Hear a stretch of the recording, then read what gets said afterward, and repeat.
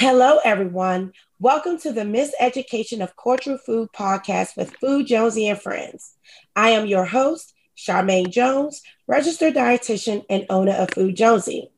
I have my two good friends who are also registered dietitians to help me discuss important issues surfacing the dietetic profession. Let me introduce you to my good friends who provide their professional and personal experiences in the dietetic field. First, we have Dr. Tia Jeffrey.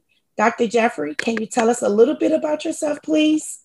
Hi, sure. My name is Dr. Tia Jeffrey. I am the assistant professor in the nutrition and dietetics program at the University of the District of Columbia.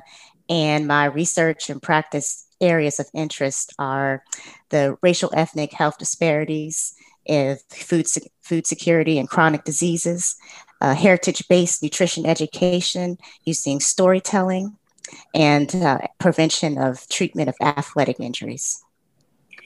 Okay. And next, we have Dr. Sapna Bathasia.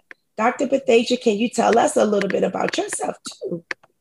Hello. Hi, my name is Dr. Sapna Bathasia, and I am a registered dietitian and assistant professor at George Mason University. And my areas of interest in research are technology and social media in relation to overweight and obesity. Thank you so much for having me. Thank you both, Tia and Sapna. We are now continuing part 2 of our conversation with Teresa Turner on exploring racism and the dietary guidelines. In this segment, we discuss the global dietary guidelines and the social political framework of the melting pot versus salad bowl of cultural assimilation in the context of food and health.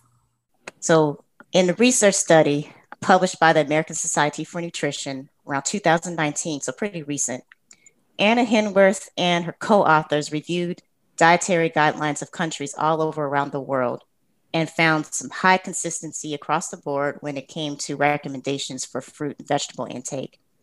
Some moderate consistency with the starchy staples, but less consistency with recommendations for dairy and animal versus plant proteins. So for instance, in most European countries, the US and Canada, they include dairy as a separate food group. And there are some Asian and African countries that actually don't include dairy as a separate food group, as one of many examples. So what's your take on that? I mean, are these guidelines influenced by more than just science? I think sometimes the dietary guidelines, and I don't know, I'm just thinking, it can be sometimes people integrate their personal or their lifestyle into the dietary guidelines. Like, if I eat this way, and that's where a lot of, I think, this come from. If I eat this way, and this is what's considered healthy, and if I'm sitting on the dietary guideline board, I'm going to say this could possibly be a right way for America way of eating, if that makes sense. I think a lot of times people with science, they add their personal way of doing things and they kind of like integrate that and include that into science, if you understand what I'm saying. Like, so for an example, I'm doing nutrition counseling and I am giving science facts, but I'm also adding in what I believe could be true and could be healthy. I want you to follow this way of eating because I think because it works for me, it should work for you too. So I think the dietary guidelines is based on science, but it can also be based on personal habits as well. Yeah, I think that just as Tia mentioned it mentioned that it's different from every nation, right? And what we know in America is that most of the research is based on a white nuclear family. And that's where the recommendations come from. But just like Charmaine said, it should really be taken into account what is the reality and how are people eating and why are people eating? Just like we've said so many times, there are so many things that influence why people choose the foods that they do. So it should have this more global aspect, right? In fact, if you think about it, with different cultures, most of us, especially now during the pandemic, a lot of people are eating in groups as families, right? And our guidelines really only focus on the individual. So there are other things that can be done to make it more culturally appropriate and, again, more realistic to the average American. For example, a lot of individuals have never even heard or had things like asparagus or broccoli. So creating a model that includes more culturally diverse foods that might be more relevant to Black Americans, like collard greens, like okra, things like that. Those are still great vegetables where you can get a lot of nutrition, right? So it doesn't have to be things like the.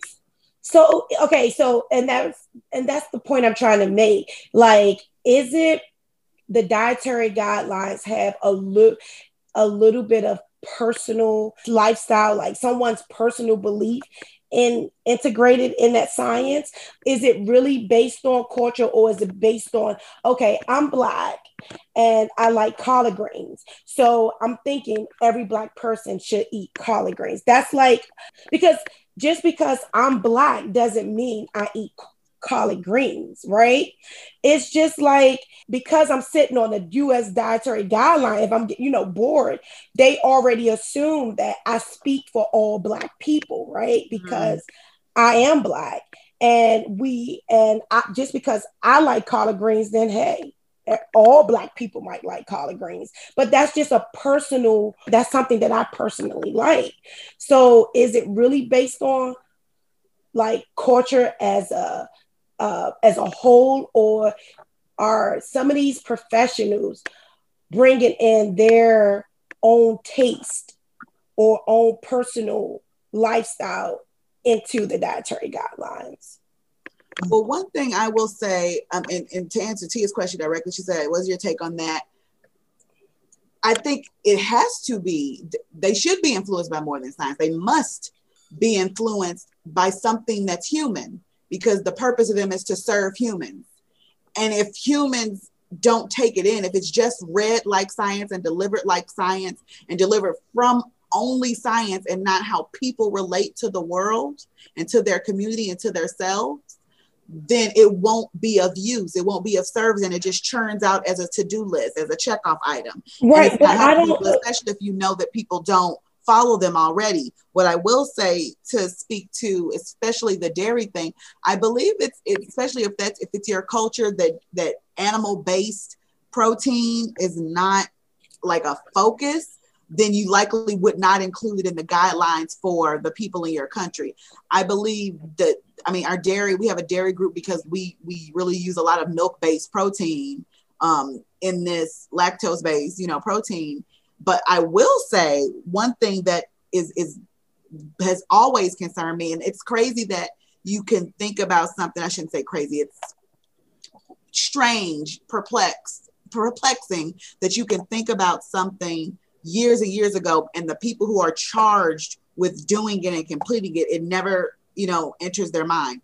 I have had an issue with the dairy group being called the dairy group for at least a decade.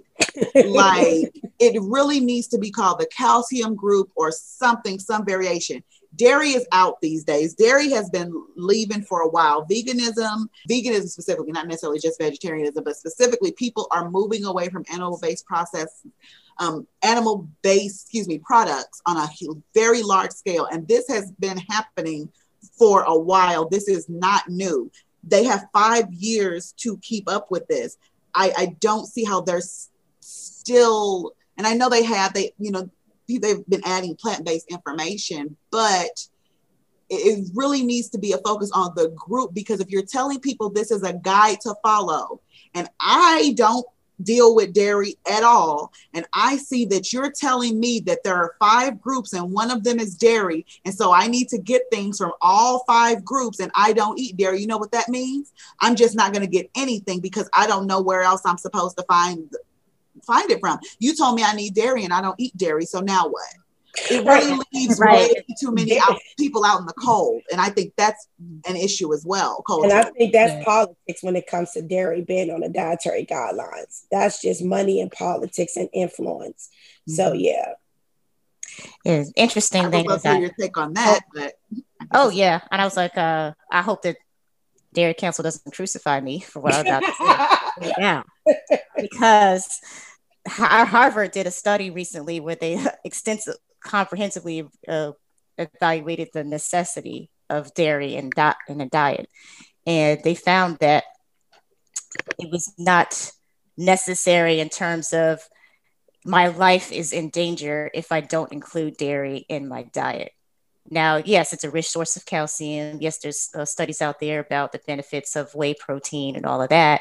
But on the other side, I think I would say what my vision is, but I wish that it was dairy. I'm not anti-dairy or anything like that, even though I am mostly plant-based, but I think that it would be more inclusive if it was included as one calcium-rich sorts of protein in the protein group, as opposed to having its own separate food group, so to speak. Yeah, but the dietary guidelines, you guys, are built on the majority of population. The majority is what? Europeans, right? European. So that's part of their culture is dairy, and majority of their money and influence is coming from dairy. So I don't agree with it being on the dietary guidelines, but it's deeper than social. The social aspect of it is more influenced with, like I said, politics, influence, advocating. The dairy group is strong. They almost like to me, I look at them as like the gun group, like the gun advocacy group. When they go on the Hill, they advocate, and they have a very strong influence in policy making. The dietary guideline at the end of the day can't please everyone. It can't please all culture. It's just like you said, a guide. It's just a guide to say, hey, if you do eat this, if you do want to eat something from this food group, this is what we recommend. If you do want this is what we recommend. It's just a guide. Is not set in stone. You can always take that guide and make it your own and still meet your nutritional needs. Because I feel like that's what I do in my counseling session. I follow the guide as nutrition guide, but I also make it a cultural appropriate for that individual that I think. Okay, go ahead. Because I think I'm going to be kicked off the podcast. I'm like, jump in to jump in, because I appreciate that perspective, Charmaine. I really do hear what you're saying. But if you can see that the tide is turning in America in terms of who the majority is, right? Mm-hmm. Minorities are going to be the majority. Okay. So we need to speak to those. And the guide, just like you said, you can make it your own. But Charmaine, you are the informed consumer. Okay. So you know how to do that. Many people don't know how to do that. So if you don't know, then it's easy not to do it, right? And just to leave it alone. Mm-hmm. So it doesn't have to be individualized, but it does need to be inclusive, I think. And it needs to include mm-hmm. language that is culturally sensitive, okay? So it doesn't necessarily have to touch upon everything, but just including some words that say, culturally appropriate, or mentioning certain groups and things like that, so that it makes it easier for folks understanding how to make it their own. Yes, I agree. Which, to piggyback on that, I do think that they use the language like of include a variety, adjust it to your own culture and everything. But I think in addition to that, it's good to point people to where those resources are. like, okay, where can I go find like a vegetarian or vegan based food guide? Where can I find a Black heritage or Latino heritage food guide? And so a lot of people are not pointed to the fact that, okay, there's a oldwayspt.org website that has the food guides of the different culture. And there's, I believe, a Food and Nutrition Resource Center with the USDA that gives a list of those things. But the problem is that most mainstream are not pointed to those resources. They are, some of them are around, but people don't know where to find them. This concludes the first half of the podcast. And now it's time for our food interlude.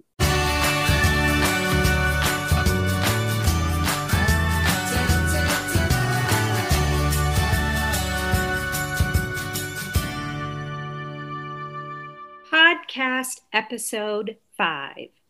In this interlude, To Each Their Own Plate, this interlude focuses on individualizing nutrition and understanding that culture, life experience, and social influences all play a part in the way people eat. In this episode, What to Choose, Becky, Shamari, and Mina are back as a group of colleagues. This time, the three are at a restaurant for a Saturday brunch. I'm so glad we made this brunch happen, guys. Even though our schedules are a bit packed, this is a great way to spend a Saturday afternoon. Me too. I haven't been out to eat in so long, and this restaurant is the perfect place for brunch. I cannot wait to eat. There are so many options on this menu. I don't know what to choose. Let's all order the same thing so we can save money on the meal. Good idea. What should we start off with? How about the shrimp and calamari? Isn't that octopus? I don't eat that kind of seafood. The thought of eating an octopus doesn't sit right with me. Girl, my stomach is churning at the thought of that. How about we start with the savory eggplant over rice? That's a hard pass for me, girls. Eggplant gives me gas. Don't worry about it. We can skip this one too, Mina. What would you want instead? Pancakes with fruit and maple syrup sound heavenly right now. I'm really in the mood for breakfast foods at the moment. And it feels like we're not going to all agree on the same dish. So let's do rock, paper, scissors, and whoever wins picks what we eat. Okay? Ready? Rock, paper, scissors. Or we can all pick our own meal instead. Becky, you can have the shrimp calamari. That's what you want. I can have the savory eggplant. And Mina can get the pancakes she's been craving for. That's a solid yes for me. Same here. Now that we all can eat what we want on our own terms, I don't know what we would have done if we had to split the bill. It just played itself out. I don't know about all that. Becky's shrimp and calamari is the most expensive thing on this menu. Girl, she better buy us some complimentary mimosas. Yes, you do.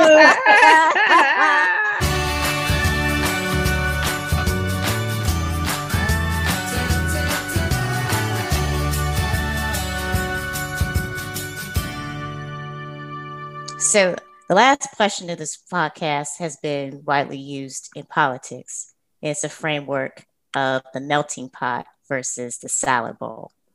So in the socio-political context, the melting pot framework suggests that individuals of various ethnic backgrounds in the region assimilate into the dominant culture, whereas the salad bowl view encourages individuals to maintain their sense of identity and integrate the elements of who we all are into a symbolic salad bowl. So considering that, which of these frameworks are more aligned with the status of the United States in terms of our diet culture? I think definitely because of education, we're moving towards the salad bowl. Definitely moving in the right direction.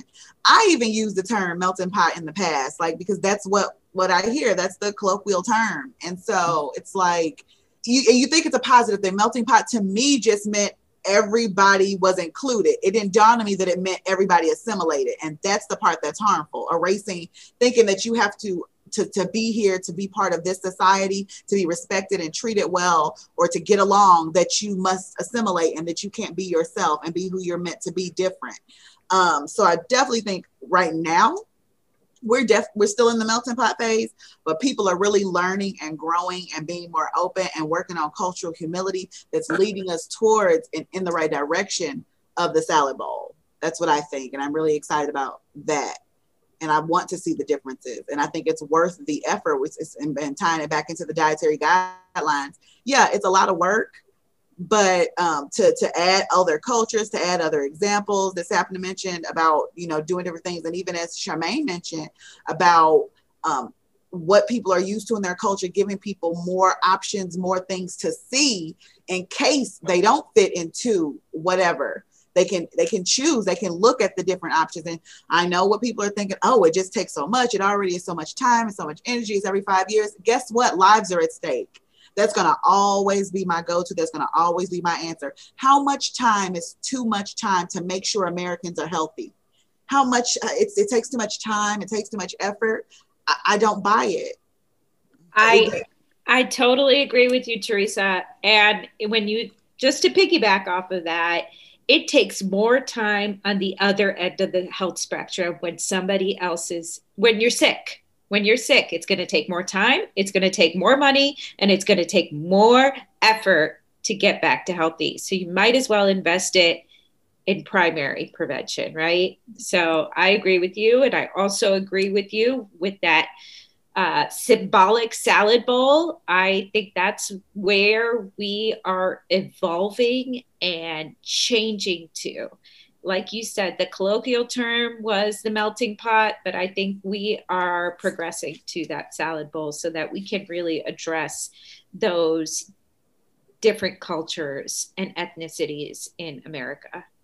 Yeah, that way everybody is represented as opposed to this cookie cutter model. And in relation to the dietary guidelines, if you look at the guidelines over the years, they, like we said before, they've been pretty predictable. They really haven't changed that much. So our recommendations, our guidelines have to come along with our salad bowl. They have to change. And give credit where credit is due. There's quite a bit of food appropriations out there.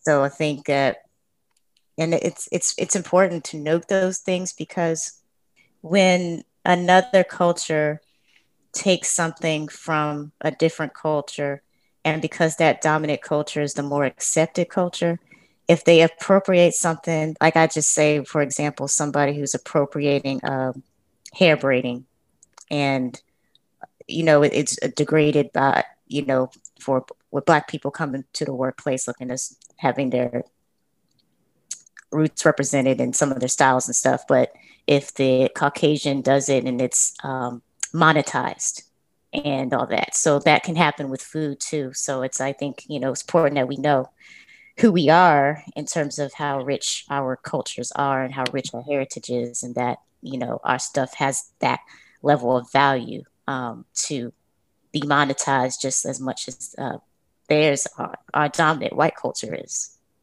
And Tia made a good point about that as far as appropriation. When these extra supplements, when these extra pages, and I don't care how long the dietary guidelines have to get for it to serve all Americans, because that's its job. It's to serve all Americans and not just some. So at the point where we get to where we're adding what needs to be added, it cannot be left with people who don't have knowledge or education or experience with the topic. You can't leave it up to the same old status quo. This means you have to change the makeup of the people putting it together. That means you have to bring in additional cultural experts to make these determinations. The foods that are in the different options have to truly be in the options. It can't be what the majority thinks belongs in those options. It can't just be what we see on TV, or what we learn about through, history or misrepresented history, what a culture eats when they're in that culture. It needs to be somebody from that region working on that food, period. Because that's gonna be a whole nother show, trying to give this to one person in an office up the hall. as if they would know. How would they know? Right. Agree. Thank you so much, Teresa, for joining us on our podcast. It was a pleasure having you on our show. And to all our audience, we invite you to come back and listen to our podcast as we discuss the misrepresentation of cultural foods, educating communities of color on adopting healthier eating behaviors, and more in the dietetics profession. Go to the Food Jonesy website at foodjonesy.com to listen to past recordings, learn about our upcoming episode, and fill out the survey so we can cover topics that you want to hear. See you next time.